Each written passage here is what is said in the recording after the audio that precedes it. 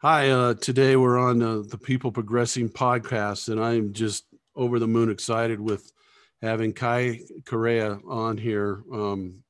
He's the bench coach for the San Francisco Giants, and he's had a great rise in the coaching ranks, and we'll go over that and get into that. But Kai, I'm just so excited to have you on here and help people understand where they can come, where they are at now, and how they can rise to that level that you've risen to, and some of the things that make you tick. Can you just tell us a little bit about where you grew up and some of the things that happened as you were growing up? Yeah, of course. And well, first and foremost, thanks for having me.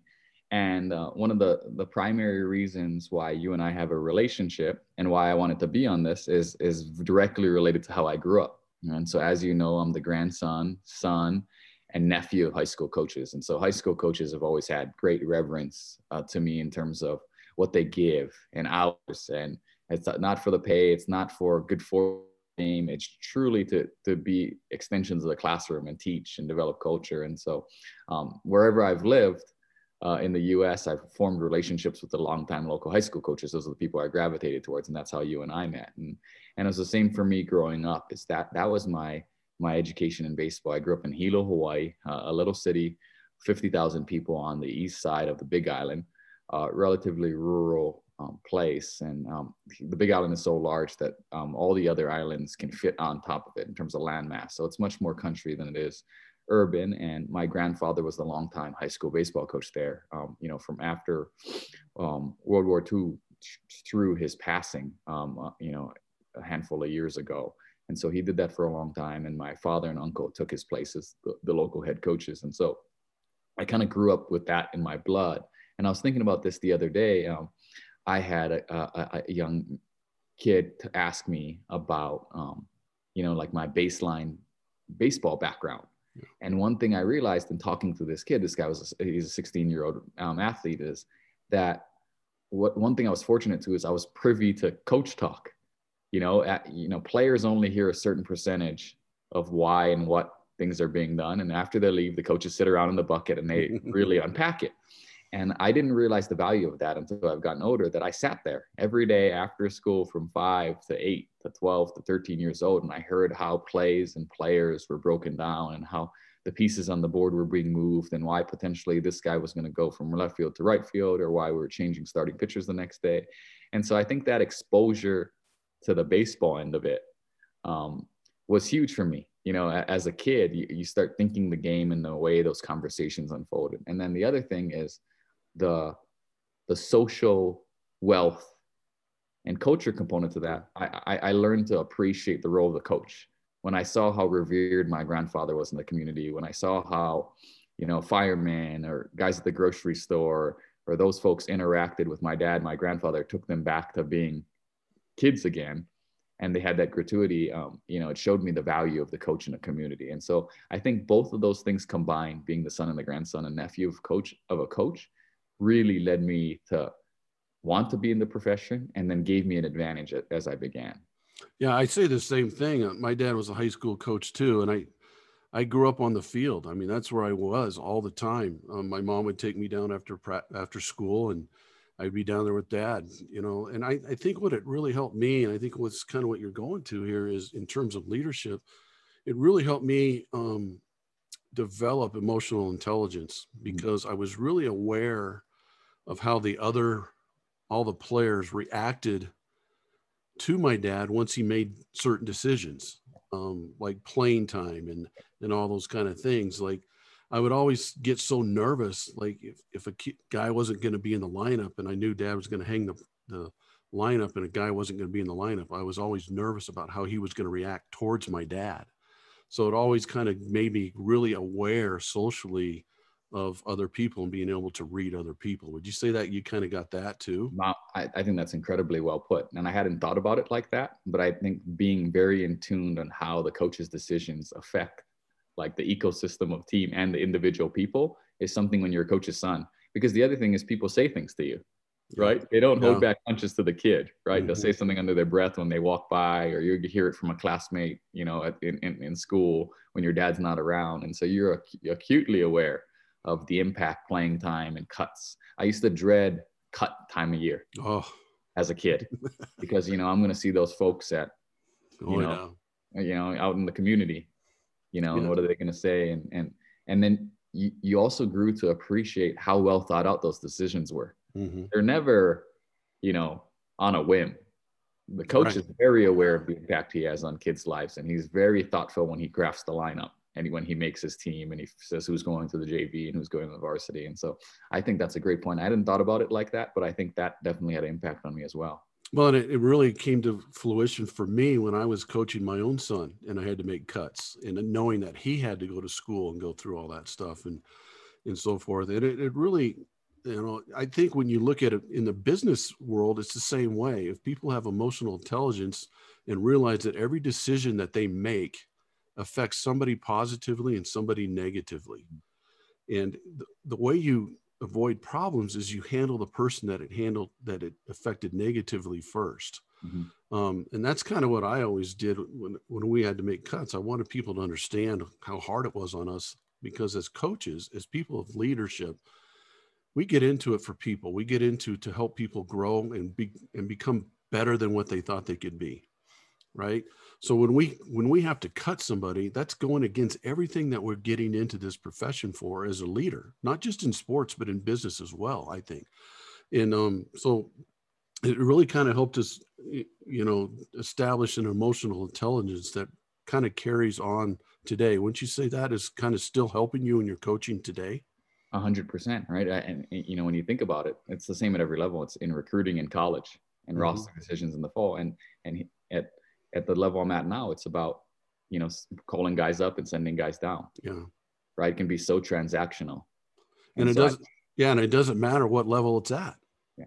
Even in the major leagues, I think that's really, really telling. What is one thing that you can think of just off the top of your head, not to put you on the spot, but going back to your grandpa who fought in World War II, what's one thing that you got from him that you still carry today and still take into your coaching?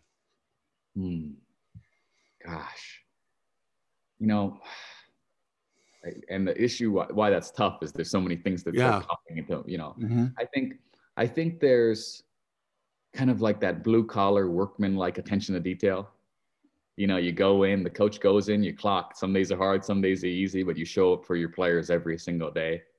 I think that's what good coaches do. You're not, they don't know what's going on at home or, what's your other job. I think that's one thing. And I think, another thing is the love of the underdog, kind of not the optimism, the unconditional optimism that you approach every player with when they walk into the yard. You're realistic about ability, but you're very hopeful on the ceiling And for each player.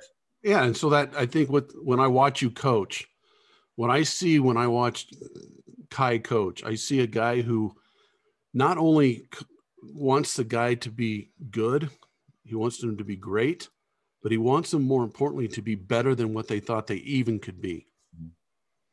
Yeah, I would agree with that. And I think that comes from, I think that comes from Grandpa. He coached at a pretty tough high school, and, he would do funny things where, a kid couldn't catch fly balls. So he got him out there in a catcher's mask, and you'd get in trouble doing that today. But I think that the overarching theme was that he wasn't going to cut the kid loose. He was going to try to make a left fielder out of this guy that probably shouldn't be on the team at all. Right. And I think the spirit of that is what coaching's all about, is that we want to throw the life preserver. We want to show somebody that they can achieve the potential that they don't even realize. And that's with every leader, whether it's in sports or business, as a father. I mean, you're going to do the same thing with your little girl as she starts to grow up. You're going to be doing the same thing to her because you want her to be as bad or good or better than what she even thought she could be. Now let's go to your dad. So what's something that you took from your dad that you still use today, not just in coaching, but in life as well? Yeah. I think my dad, it's kind of like an overflow from Grandpa. He is like the underdog optimist to the extreme. That was I've never seen someone roll with the punches so well. When we talked about the social intelligence of recognizing the negative body language or negative comments that come with a coach's decision.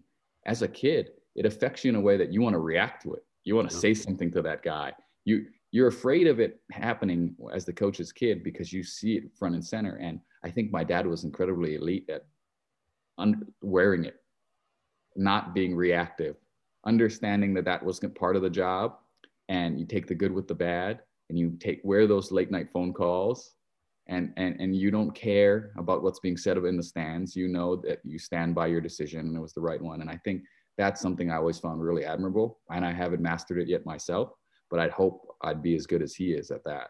I mean, that's what I thought. The one thing is that managing criticism, I didn't see anyone do it as well as he did. That's really cool. And again, the things that you have taken, because what I see in Kai is a lifelong learner. How important is that as a learner, or as a leader, as a leader, to be a lifelong learner? Yeah, I mean, I think that's a linchpin for me. If I was listing like certain criteria that have led to like good fortune in my life, that would be in the top 5 immediately. And I think what people forget when you ascend, right? When you get promoted in your workplace, right? Or you get a better job, or you go to a better college, you're now at a new level where it's not, you've never made it. You're now surrounded by many more learning opportunities, right? And so if you have the lifelong learner mentality, when you go from coaching high school and club to Division III, now I've got 4 resources on staff that coach small college baseball for a long time, and I can suck in everything I can from them, plus the experiences that happen in the field. Then you go to Division I. No, it's not that you made it. All right, I'm going to take what I did there and I'm going to replicate it. No, now I got a new group of guys to learn from and absorb, right? And take everything that I can from them and listen and learn. And then I go to the minor leagues. Did I make it? No, like for me now, this is a great shot. Now I'm in these rooms where these baseball men who've been doing this for 30, 40, 50 years are discussing plays and strategies and situations. What am I going to do? I'm going to shut up and I'm going to absorb again. And so I would say that thought process, both taking the things that happen around you that are organic as learning experiences, and then conjure up your own independent study time, are 2 linchpins to me for being a lifelong learner, right? I think a lot of people think it's just I'm going to go read books, I'm going to do research, right? And then they don't learn from the folks around them with experience. I think the ultimate combination is growing from those organic moments and situations and conversations that happen throughout the course of work, and then also doing your own independent research. And so that's the balance I try to achieve. And I think, like you said, I think that's one of the most important things for me as a leader. So how important would you say as a leader, as in your lifetime, in growing as a leader as you have, how important is listening? I mean, integral, that's the key part to that organic component I was talking about, right? And if you're the one doing the speaking, right, it's really tough to speak and listen at the same time, right? And I love speaking as much as the next guy, but in those moments when you're really hearing what people are saying, you know, and uninterrupted, it's priceless, because you can't replicate experience, right? How the years that you've coached, my grandfather coached, my father's coach, I can't expedite that. I can't be a really, really good coach and a really good researcher and read all the books and have all the strategy and have 10, 20, 30 years of hard decisions come out of those pages. That's not a thing.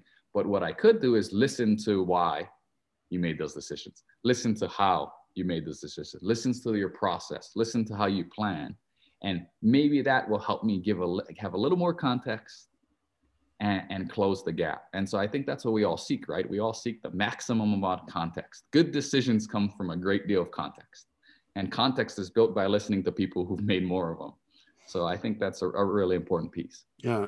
So real quick, take us through your journey, Kai, your journey as a player in Hawaii, all the way to where you're at now. Quickly, I know that's kind of a long journey, but yeah, it's an amazing journey to me. It's something I look up to so amazingly well. I just think it's a crazy story, and I just love it because it's a journey full of listening.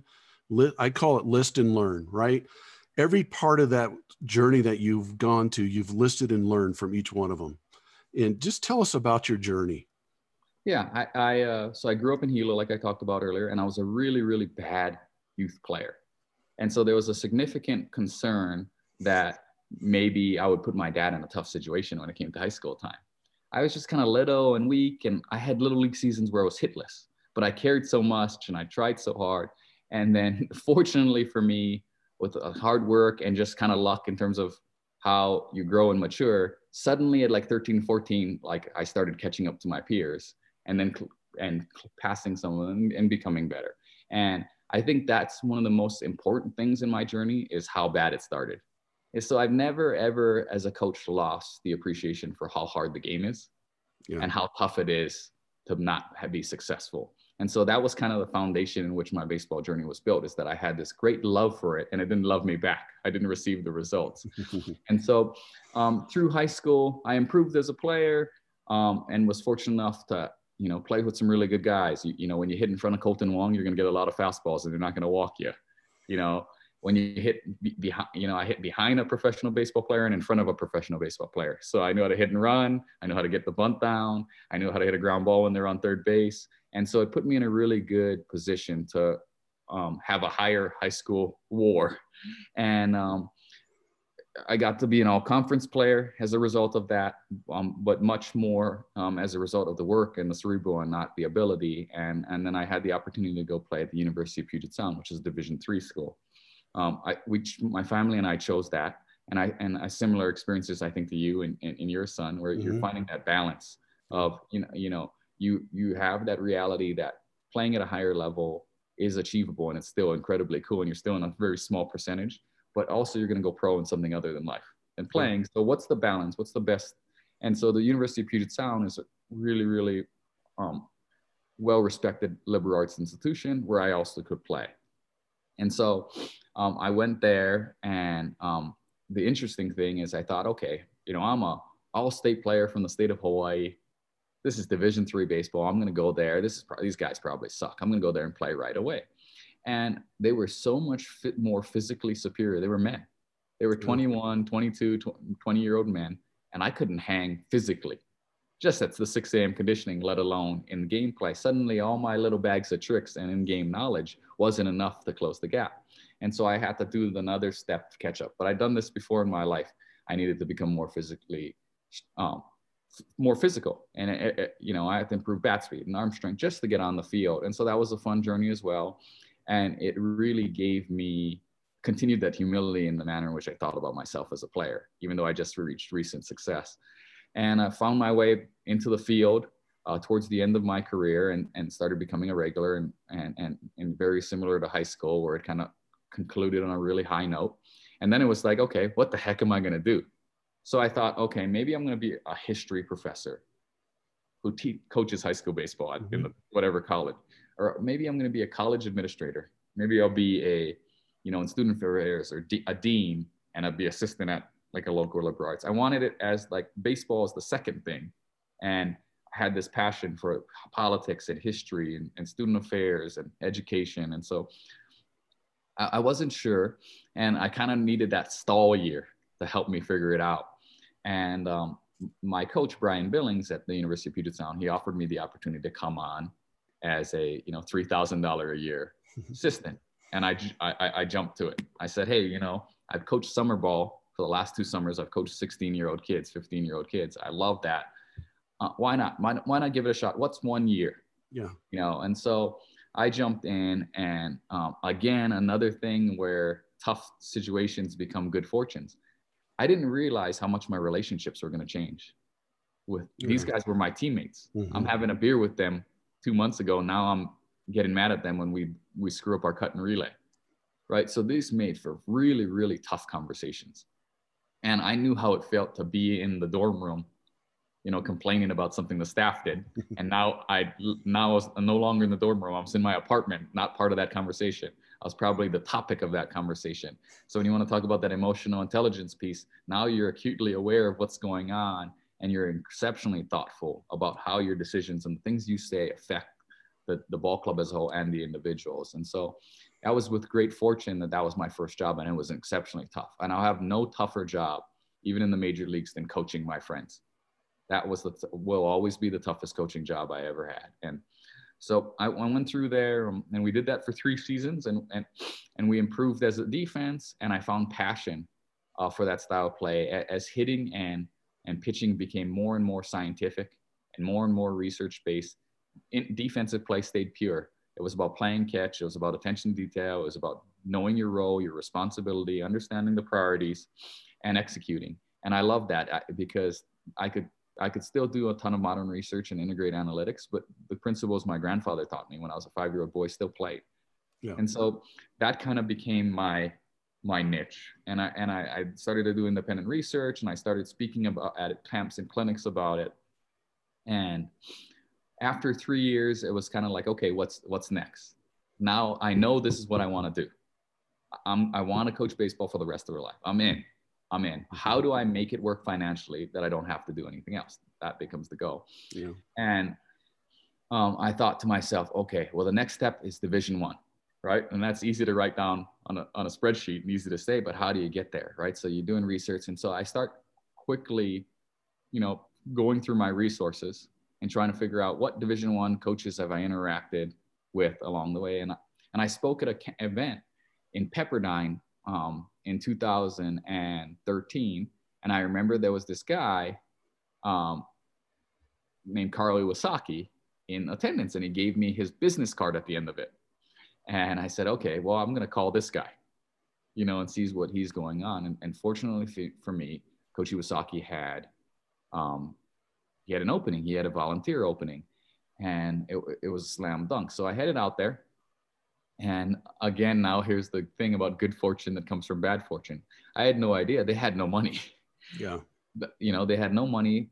And, the staff was working their absolute butts off just to make it work in the current circumstances. And they had garnered a decent amount of respect just using what they had. And I had no idea.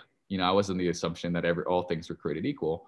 And so part of my job as his volunteer was to create revenue in addition to make players better, in addition to help, in addition to help bring in better players as well. And so the only thing I could think of in terms of creating revenue was running camps. I'd done camps my whole life. I'd done camps at Puget Sound. So why not do camps? And so I started hosting camps up at Northern Colorado to feature the quality of coaches we had and to create opportunities for Colorado kids and have interactions with high school coaches.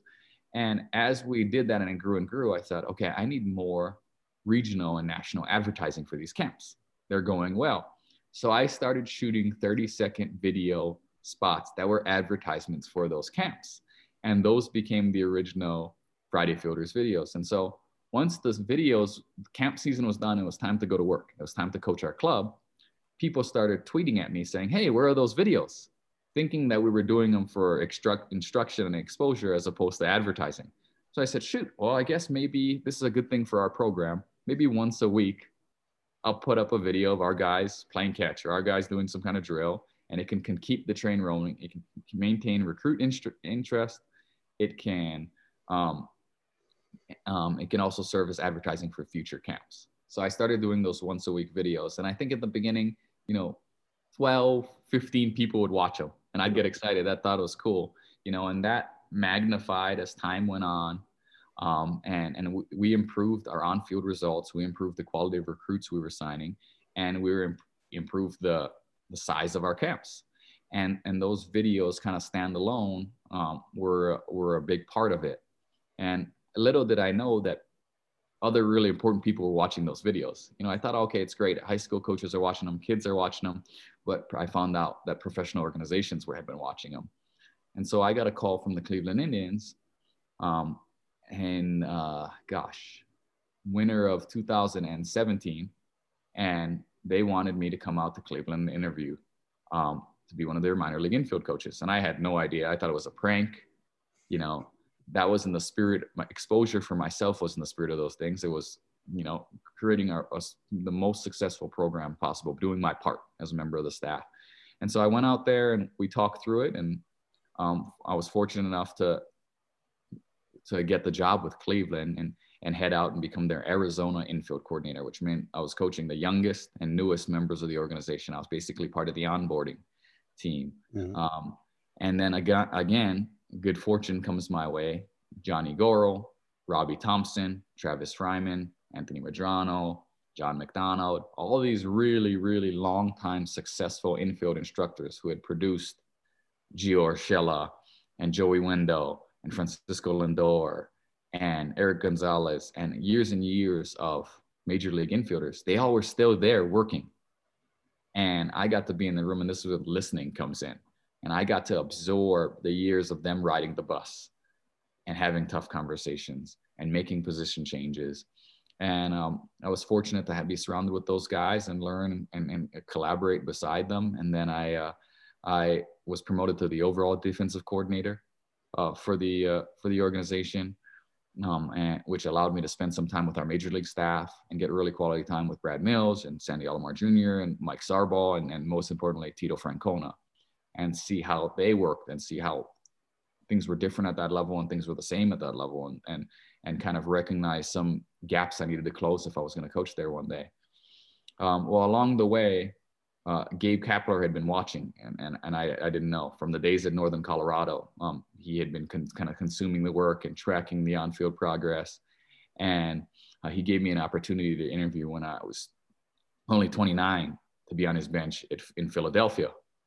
And the role went to an older coach, Bobby Dickerson, who's somebody I really look up to in the organization. I mean, in professional baseball. I played with Bobby. Really? Yeah, he probably doesn't remember me, but we played together in the Jayhawk League out in Hutchinson, Kansas one summer when I was in college. That's crazy. Yeah. So the role went to Bobby, but it was a great experience. And more than anything else, it showed me two things. Hey, I got a shot to do this. Mm-hmm. And B, gosh, I still got some stuff I need to learn. Right. I got a gap. The gap between myself and Bobby is significant. There's so much more that he's done, that he's learned. Guys like Perry Hill and Brian Butterfield and Ron Washington, the experiences they've had, I need to play catch up in that regard. And so went back, worked in the Indians system for another year in that defensive coordinator role. And then Cap came calling again when he got the opportunity in San Francisco and hired me to be his bench coach. And that's what I do in present day. In my bench coach role, it's a lot of fun. It's a dream job, obviously. As the bench coach, you get to run spring training. So if you facilitate the schedule, the camps, kind of all the day-to-day stuff. And then I get to do, obviously, a lot of infield instruction. That's the primary thing under my umbrella, some team defensive instruction. And then assist in game management, be part of that larger group that suggests ideas and asks questions and finds the best matchups. But the biggest component of my job more than anything else is finding the balance with all the information that's out there and the analytics that's out there and the actual game being played on the field. And so long story short, that's the journey from player to coach. I tried to condense it as much as possible, but also, recognize the small moments, that created growth along the way. And I think the thing I take out of your journey is how you always in everything you did, growing and growing and growing and growing, was you were always listening and learning, and you were always willing to observe and just watch, listen, and learn. And now you'll be able, and along the way, you're able to, coach what you believe in and coach what you know, which is unbelievable, the amount of knowledge that you have. But that's all because you put your ego aside and said, hey, I don't know it all. And I am so excited to keep learning and growing. Yeah, no, 100%. And not just like anybody else, that my ego gets in the way as well, right? Because you can be prideful of the amount of work you put in. Yeah. You can be prideful of your preparation. You can be prideful of the amount of listening you've done. Yeah. And I think it's the acknowledgement that it's never over, that it's a dirt path. That's the most important thing. And every once in a while, those moments that I brought up, they weren't moments that I walked into and I was going to listen right away. They were moments that I was fortunate enough to fail in that reminded me I got to keep listening, and that's an important piece. And I have a saying that life's not an obligation, it's an opportunity. And the sports that you and I coach, baseball, is there's an old saying that it's a game of failure, because a guy in the major leagues can fail 7 out of 10 times and make millions and millions of dollars. And I've kind of turned that around and said, I don't think it's a game of failure. I think it's a game of complete opportunity, because when you fail 7 out of 10 times, that's 7 times that you have an opportunity to learn from your failure. It's not failing 7 times, because at least you went out there and you gave it everything you had. It just didn't work out at that point. And you can learn from that experience and what you could do the next time. And I think that's what you've done your whole career, is you're always looking at opportunities to grow. You're always looking at that opportunity to help others grow. And I think that's what sets you apart. I appreciate you saying that. And that's definitely the case with the major leaguers that I'm fortunate enough to work with, is they're some of the greatest adapters and adjusters in regard to athletes that I've ever been around. And let's get into that. What's the difference between, because I say this all the time. I had Walt Weiss on last week, who's the bench coach for the Braves. And I kind of asked him this question too. What separates a guy? Because you've coached now from almost every level all the way up. What separates a guy? Because there's so many guys out there that are so talented and have so much ability and skill level. What's the difference between a guy who makes it to the major leagues and a guy who maybe doesn't? Yeah. Well, it's cool. First off, that you had Walt last week. I think we might be the only bench coaches that have coached high school baseball in the last decade. Yeah. So awesome. So that's a fun comparison. I'm interested to hear what he said after I give my answer first. I think it's the old floor and ceiling thing, right? So I think all the major leaguers have exceptionally high ceiling because they have some superpower, right? Whether it's vision, perception, speed, arm strength, rotational power, the coordination to apply bat to ball, they have some God-given gift that makes them superior to 99% of the population. But the minor leagues and college are chock full of those guys as well. Mm-hmm. So that's the ceiling component. So they aren't without that. But I think what the major leaguers have is they have a ridiculous floor. Like their worst is such a high clip. Right? You watch a major league infield in spring training, right? I can catch at first base in spring training, thinking back to Jose Ramirez. And I could have been seated on a 6-foot ladder on the most like precarious little ladder possible. And I would never have fallen off that ladder. He hit me in my chest over and over and over. He'd spin and throw. He'd throw it in the low slot and throw. And I think that's what they are. Is their consistency is absurd. Their worst day is still better than most people's best day. And I think one thing's a product of talent, right? Their ceiling's a product of talent. But I think their floor is a product of their work and their routines. And I think major leaguers are exceptional at knowing what they need to prepare. They go through the same routine in the training room, in the weight room, onto the practice fields, in the cages, to repeat, to create the solutions to the problems they're going to face in the game. So therefore, when they get in weird spots, or they get a tough pitch, or they get a tough hop, they can make the adjustment. They have the movement in their bag of tricks already. They're not improvising, and they can go from there. And so I think that's what separates them. Is when you watch, when you watch minor leaguers in spring training games, you can have a guy played in high A come up and strike Mike Trout out on a chance. Mm-hmm. He's flashing his ceiling for you, but he might give up consecutive walks the next 2 batters to 2 guys you never heard of, right? You can have a minor league player come up and play in the 8th inning of a spring training game and homer off a big league closer who never gives off homers. But he could give away 10 at bats the next day. I think the major leaguers, they don't have that letdown. They work at such a high clip, and they rehearse and they practice and they train and they adjust at such a high clip that the floor of their in-game performance is incredibly high. And so that's my observation is, as I've climbed through different levels, people with the high ceiling exist at every level, but the floor gets higher and higher the levels you go. How much is that as their mindset? I think mindset's a huge component, because for 2 reasons, right? You have to have that mindset to put in that quality of work, to do that religious of routines with varied results. I think that's one thing. And then the second thing is you have to have the mindset to overcome what you call those opportunities for learning. As they climb through levels and as things get more and more difficult, they have to reevaluate and reshape what success looks like for them. And so I think both of those things are products of the quality of mindset that they possess. And let's look at what now. Let's throw in mental toughness to this mix. What do you think about that with these guys? Yeah, I mean, that's a huge component. Now, that's on a spectrum, right? Mm-hmm. I'd love to come on as a coach and tell kids that every guy is mentally tough to the same theory. And that's not, you got to have some mix, right? It's like making a stew. All the things we talked about in the last 5 minutes, you just got to have good parts of each of them. Yeah. You know, you can be slightly less mentally tough than the next guy, but gosh, you better be a better adjuster. Yeah. Right. Or you better have a high end skill, but you got to have all those components. You can't be without them. The car doesn't run. And how do you coach that? How do you coach heart or mental toughness into guys? To me, that's one of the hardest things to do, but I also think it's one of the most fun things to do, or the most challenging things to do. And I love that challenge. Yeah, I think that's a really tough thing.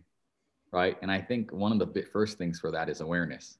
Mm-hmm. Is the player has to recognize that there's an opportunity for growth, because it's deeply personal. It's not a swing change, right? A mentality change or a mentality evolution is very tough. Yeah. And so I think creating awareness, showing them either video or, or testimonial that and asking the right questions and allow them to realize like, oh gosh, maybe I got to reevaluate what I think about from pitch to pitch or from practice to practice or game to game. So I think that's the first step, is creating that awareness. I think too often as coaches, we go in with the solution before the player even knows there's the problem. Right. And so I think creating that awareness is the first thing, because it's going to be about have a series of tough conversations. And then yeah, go ahead. I'm sorry. Go ahead. No. And then the second thing is creating an opportunity for ownership.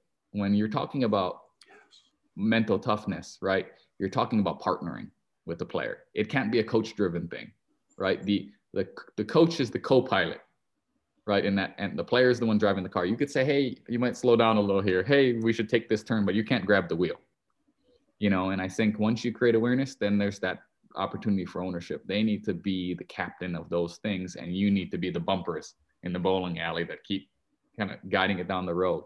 And then the third thing is you got to know that it's not going to be linear. These are habits that have been established by mom and dad and by the third grade teacher and everybody in between. And it's going to go 5 steps backwards, forward, 3 steps backwards, 1 step forward, 2 steps backwards. And you're going to be going up and down that staircase, and you can't lose patience. One of the toughest things as a coach is losing patience for those really tough problems to solve, like the guy who throws his helmet, or the guy who always says something to say to the umpire. These are habits that are harder to break than arm patterns. Mm-hmm. And I think you have to recognize that it's not going to be foolproof, that you're going to go back and forth. And so those are the 3 most important things to me: creating awareness of the problem, partnering with the player so they're the owner, they're the driver of that change, and then acknowledging that it's not going to be a clean path to success. So again, creating awareness is that emotional intelligence piece, right? Awareness is part of emotional intelligence. So helping your player have some emotional intelligence as well. And then the second piece is when you're working with your player, so your player doesn't feel like he's working for you, he's working with you. And I think that's a huge component of the second and third piece that you just said. So in that vein, when I watch you work with your major league guys on the videos that you've posted and stuff, and you're working with these guys, the one thing I noticed was this: how important is it to get to know your player, or to get to know the person that you're leading in terms of coaching them on the field or in the workplace or whatever? How important is it to get to know what strengths and stuff have and what motivates them and so forth? Yeah, I mean, it's everything. And I said the word earlier, but it's context, right? Like context before coaching, right? You have to.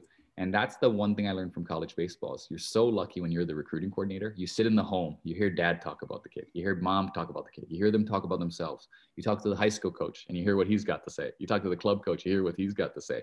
You get so much context. By the time they arrive on campus, you don't realize that entire process has made you better off.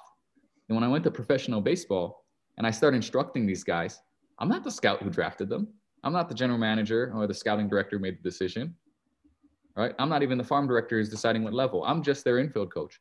I have no context. And that was another reminder. Oh, shoot, I got to sit back and watch and listen a little bit. I got to see what makes them tick. I got to ask questions. I got to talk about their personal life. Do you have a wife? Do you have kids? Where do you live in the off season? And all these things go into the pot that influence how we go on a given day, how we learn on a given day, how we deal with success, how we deal with failure. And so I think that's one thing that I've always taken is I always start a relationship with a player like a recruiting coordinator before I'm the coach, because that's what college taught me, is you need to gain that information. You need to have the background. That guy might have just changed his fielding to this style, and now you're going to propose a new change. Or the other thing we forget, this guy might be going through a difficult time in another category. Mm-hmm. It could be at home, or it could be much closer. He could be making a swing change right now. How appropriate is for me to change the way he fields the same week that they're changing the way he swings, mm-hmm. right? He's got no bandwidth for that. And so I think you're 1,000% right. Those relationships and that context, it has to precede instruction. And I always go back to, I always remember telling all my young coaches who would get frustrated with a player, that I always tell them, you don't know what's going on in that player's home life. Yeah. Or maybe something they failed a test at school that day or something, like get to know them at a different level. Now you can really coach them at a different level. Yep. And as I watch you coach guys too, you really coach, and I want you to talk about the importance of coaching to the strength of the player. Yeah. I think that's like the physical context. We just talked about like the relationship and emotional context. The physical context is an important one. And I think that's where film's an important piece, is I think coaches really do themselves a disservice when they just trust their eyes. I think the more you can watch your player move on your own time when he's not around, film a practice session and watch all the ground balls, film off BP session, and watch all that tape, go back and look at old game tape and really get a sense of, oh gosh, he's better at that than I thought he was. Oh, he's worse at that than I thought I was. Okay, well, the reason why coaching to those strengths is such a big thing is that's the thing that someone's prideful of, right? And you can not only use that to help them be more successful in the game, but you can use that as a leaping off point to then access the weakness. And I think we always want to say, all right, you're bad at this. We're going to talk about this. We're going to practice this. Mm-hmm. Like, well, there's a reason that he arrived with that inability, that physical weakness. And so it's like, how did he arrive? There's also a reason why he arrived at that strength, right? It's like, hey, why is your squat so strong, but your bench press so weak? Oh, well, my uncle taught me to squat when I was 14, and this is what I think about when I do that, and blah, blah, blah. Okay, well, now I can take that strength and reimagine that and speak in that language and find a new story and a new chapter to write about the bench press in the context of the squat. Mm-hmm. So now we're acknowledging what you do well, we're focusing on what you do well, and we're using that to replicate the process and improve what you do poorly. And I think that's an important thing. In baseball, things can be broken down to a million pieces, and it's so easy to dissect somebody and cause paralysis by overanalysis, and they forget what even makes them tick. And I think focusing on the strength and you pivoting from there is a really important piece of the puzzle, psychologically and physically. Well, and I watch you. I was watching you do work with your first baseman. Mm-hmm. Okay, and I'd like to kind of analogize sports into the real world, into business too, because I think everything we're talking about can help every leader out there, business, coaching, whatever it might be, teaching. What we're talking about is the way I think people should handle people all the time, to be honest with you, as a leader. But I watched you work with first baseman, and the thing that really struck me was this: you asked the player, what do you do better, the backhand or the forehand? And then when the player answered that question, you said, okay, let's work on that. So you asked them what they felt was their strength, what they felt more comfortable with. And then you took that and ran with it, and you coached that strength to them. Thought that was awesome to watch. Well, I appreciate that. And I think it's an educational practice, right? Yeah. Question mm-hmm. is an educator or a leader's greatest weapon, right? Because you get everything out of it. You mm-hmm. get all the things we just talked about. It plays to the emotional intelligence. It gives you more data in that part. It plays to the context. You get more understanding. It plays to the physical context. And then it also plays to the awareness.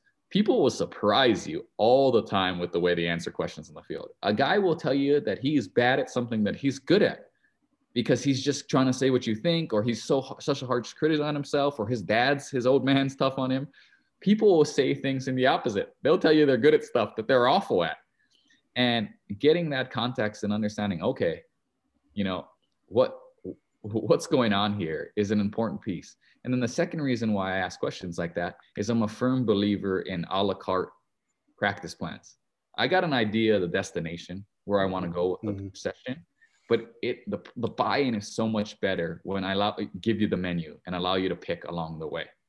And sometimes I'll make a suggestion, but gosh, what kind of success are you going to get at any level when you ask a guy, hey, what drill do you want to do out of these two? And they pick the other one. You're not going to get the pushback, the eye roll. They're not going to be looking at their clock to see when it's on. They selected that, right? And they appreciate that they've even given the choice. And so I think those are the two ways that asking questions in a session help, is they provide context and you get a sense of awareness, but more importantly, they also make the player feel like they're guiding that session as well. And I think the huge part in the huge piece of that, because I used to ask that too with my players. Sometimes I'd ask my player, what do you think the lineup should be? Or I'd ask my players when I was making the practice plan, what do you guys think we need to work on today? And the reason I was doing that, and it's the same thing you were just talking about, I wanted to create ownership with my players. I wanted to empower them, to give them confidence to think, okay, this is why I think we need to work on. And then once they're doing it, now that they have ownership in it, how much harder and more focused are they going to work on that skill that we're trying to accomplish there? So that that empowerment and that ownership thing is huge. You had mentioned that way earlier in our talk about the ownership piece, and that's one way to do it. Yeah, and then the other thing is it's a great learning technique as well. Mm-hmm. Like, you know, that's what they say, that the person doing the speaking carries the cognitive load, right? And so when a kid picks, you know, you ask it, hey, what bunt play would you run here? Mm-hmm. To make that decision and think through that and give you an answer is a greater learning opportunity than you saying, when the game's close, we're going to run the wheel. And when the game's not close, we're going to run the regular play. And sometimes in between, we're going to run a crash play. All right. So they learned what you said. They can repeat your phrase, but they don't necessarily know what that means. When you say, hey, guys, first and second, we're up by 1, top of 6th. What would you guys want to run here? When they sit through and unpack that on their own, they have a true understanding of why the play is being called and what's the goal of the play. Right. And that's for anything in life. Is when you're forced to make that decision, you're going to have a much better understanding. And that circles all the way back to you and I being sons of coaches. Yeah. We heard those conversations happening over and over, and we understand the value of players being exposed to those types of dialogues. Yeah, the ownership piece is huge. And I think where a lot of leaders fail in that is they're afraid that they're going to lose control. And I think it's okay as a leader to give your people ownership and encouragement and empowerment. And, you know, I've gone out to the mound before in a situation where, like you were talking about, a bunt situation. I'm like, okay, I want to get my guys ready. And I asked them, which one do you guys want to run? One, because I wanted them to have the ownership to feel comfortable in it. If I just dictate that all the time, it doesn't mean that they're going to be comfortable in that all the time. But if they have ownership in it and they feel comfortable and tell me, I think we should run this, let's go. Let's roll with it then. And I have to be okay with it if it doesn't work, right? I still have to celebrate their decision there because I want them to have that ownership. Because my purpose in coaching was, I want you to have that ownership when you're the leader someday at your job. I want you to feel comfortable with that. So going into the last part here, I know you got to get going. I could go for days with you on this kind of stuff. This has been so awesome for me. Thank you. What's your purpose in life, Kai? Ooh, gosh, that's a really tough question. I'll start it this way then. What's your purpose for coaching? Yeah. I mean, I'd say my purpose for coaching is there's so many factors, right? So one thing is, you know, putting people in the best positions to be successful, right? So allowing people to reach their potential by creating environments that they can thrive, right? That's a major component. And you're great at it, by the way. I appreciate you saying that. And then I think another component is, you know, bringing that like interpersonal joy that comes from team environments, I think if anything, being quarantined for a year shown all of us is that a lot of us are fueled by that human interaction more than we realized. Right. And Yeah. so I think being a coach is creating that opportunity for humans to interact and be together and grow together, and then the last part is being a competitor, attempting to win. Yeah. Not everything has to be a Hallmark card answer. So we all want to be successful in life. We want to get together with another group of people with a like-minded goal and go out there and set out to win. And I think those are kind of the three-pronged things. Is I think I like using coaching to make people happy. I like using coaching to help people reach their potential, and I like using coaching to try to win, to get my guys against somebody else's guys, and let's go, let's compete. And I think all three of your purposes there. And I have a saying that says, when your purpose is greater than yourself, then you're pretty satisfied with life. Mm-hmm. And all three of those purposes we're dealing with helping others, which I think is pretty cool. What about in life? I know you have a wife and a daughter and so forth. Is this purpose kind of the same thing? Yeah, I think it's very similar, right? Like, I think your partnership, and this much better than I, in terms of being married longer and being a father longer. I'm a little leaguer in both of those. But I will tell you that's the most challenging co-coach you'll ever have. Yeah. Right. And that's the most challenging player you'll ever have, because you don't have a break from them. They're sitting there right there at the table eating with you. And so I think it's very, very similar. It's about creating opportunities for all of us together to grow, for all of us together to succeed, and for all of us together to have enjoyment, enjoy life. And then a little bit of win, to create opportunities that we can, live in nice places and go on nice vacations and enjoy life in that regard. And so I think it's very, very similar. I think about family, and I think about your team in the same way, is that, when things are successful, people are rooting for the greater good. And when you're rooting for the greater good, then you have individual success, along the way. And you could take that a step further. You could say, I think about that the same for country as well. Oh, yeah. So now let's go to passion. What's your passion in life? I'm incredibly passionate about teaching.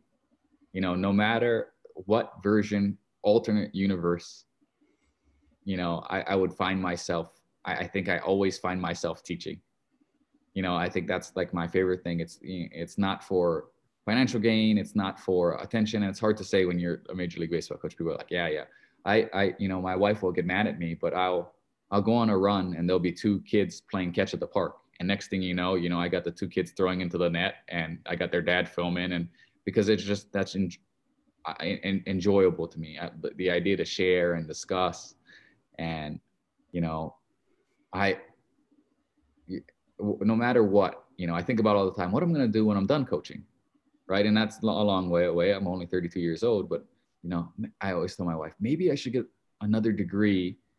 Maybe I should get a master's or doctorate while I'm coaching. So that way, when I'm done, I can go be a junior college professor, and I could teach Native American history or what, that's my, doesn't even matter the topic. I love the interaction that comes with the sharing and teaching and discussing. And so that's definitely my passion. And I think, I have a saying that says purpose equals passion and passion equals purpose. I don't think you can have one with the other. And your two purpose and passion just totally mesh. And it's all about serving others. And you mentioned COVID real quick, and this will be the last one. The COVID has kind of helped us kind of generate a new perspective. What's your perspective on coaching and perspective on life now? Yeah. I think it's the same as everyone else. Mine is not unique, right? It's that you realize that the bad days when people weren't dying, when you weren't limited, when businesses weren't struggling, weren't that bad. Yeah. Right. COVID has provided all of us with that context that we said you need as a coach. Yeah. It's provided us that, hey, gosh, it could be worse. Someone's always got it worse than you, and so I think COVID has continued to give me like a big picture gratitude. I'm fortunate that my industry isn't hugely affected. I'm fortunate that I can keep my family safe and that they don't have to go work frontline jobs where they're, subjected to more human interaction. I'm fortunate that I haven't had a direct serious loss within my nuclear family or my parents or cousins and aunts and uncles. And so I think that's really all that COVID has reminded me. It's reminded me that you can go and make a big error in the ninth inning and lose a game, and it's really not that bad. It's not the end of the world compared to other things. And I think that we've all experienced that to a certain extent. Kai, I want to thank you. This has been so awesome. I get so excited to talk to elite people. And you're an elite person. You're not just an elite coach. You're just an elite person all the way around. And being able to share your story and share your thoughts to help other people. Again, you're always out there teaching and helping people learn and get to be beyond what they thought they could be. And you did that again today, and I appreciate you coming on. I'm just starting this out and on my journey to try to help people do the same thing. And getting people like you on here is so fun for me. So I want to thank you for coming on today. No, it's my pleasure. And as I started the show, I wanted to thank you. The feeling is mutual. And I've always been grateful for the mentorship of the high school coaches that, have filled similar roles to my father for me as I've lived in different states and been different places along my journey. And so I'll always remember how kind you and so many others, Scott Bullocks and everybody else in between, were when I became a Coloradan. And that's why I was excited to be back. And so I'm look forward to more conversations like this. Well, we're excited to have you back in Colorado. I was so excited when you said you bought a house here and you're living up in Fort Collins. And you're one of the only college coaches that would ever come to our games. I just want you to know you were a grinder, and I appreciated that. I really appreciated that. I still remember Dean Adams' signals. So yeah. Awesome guy.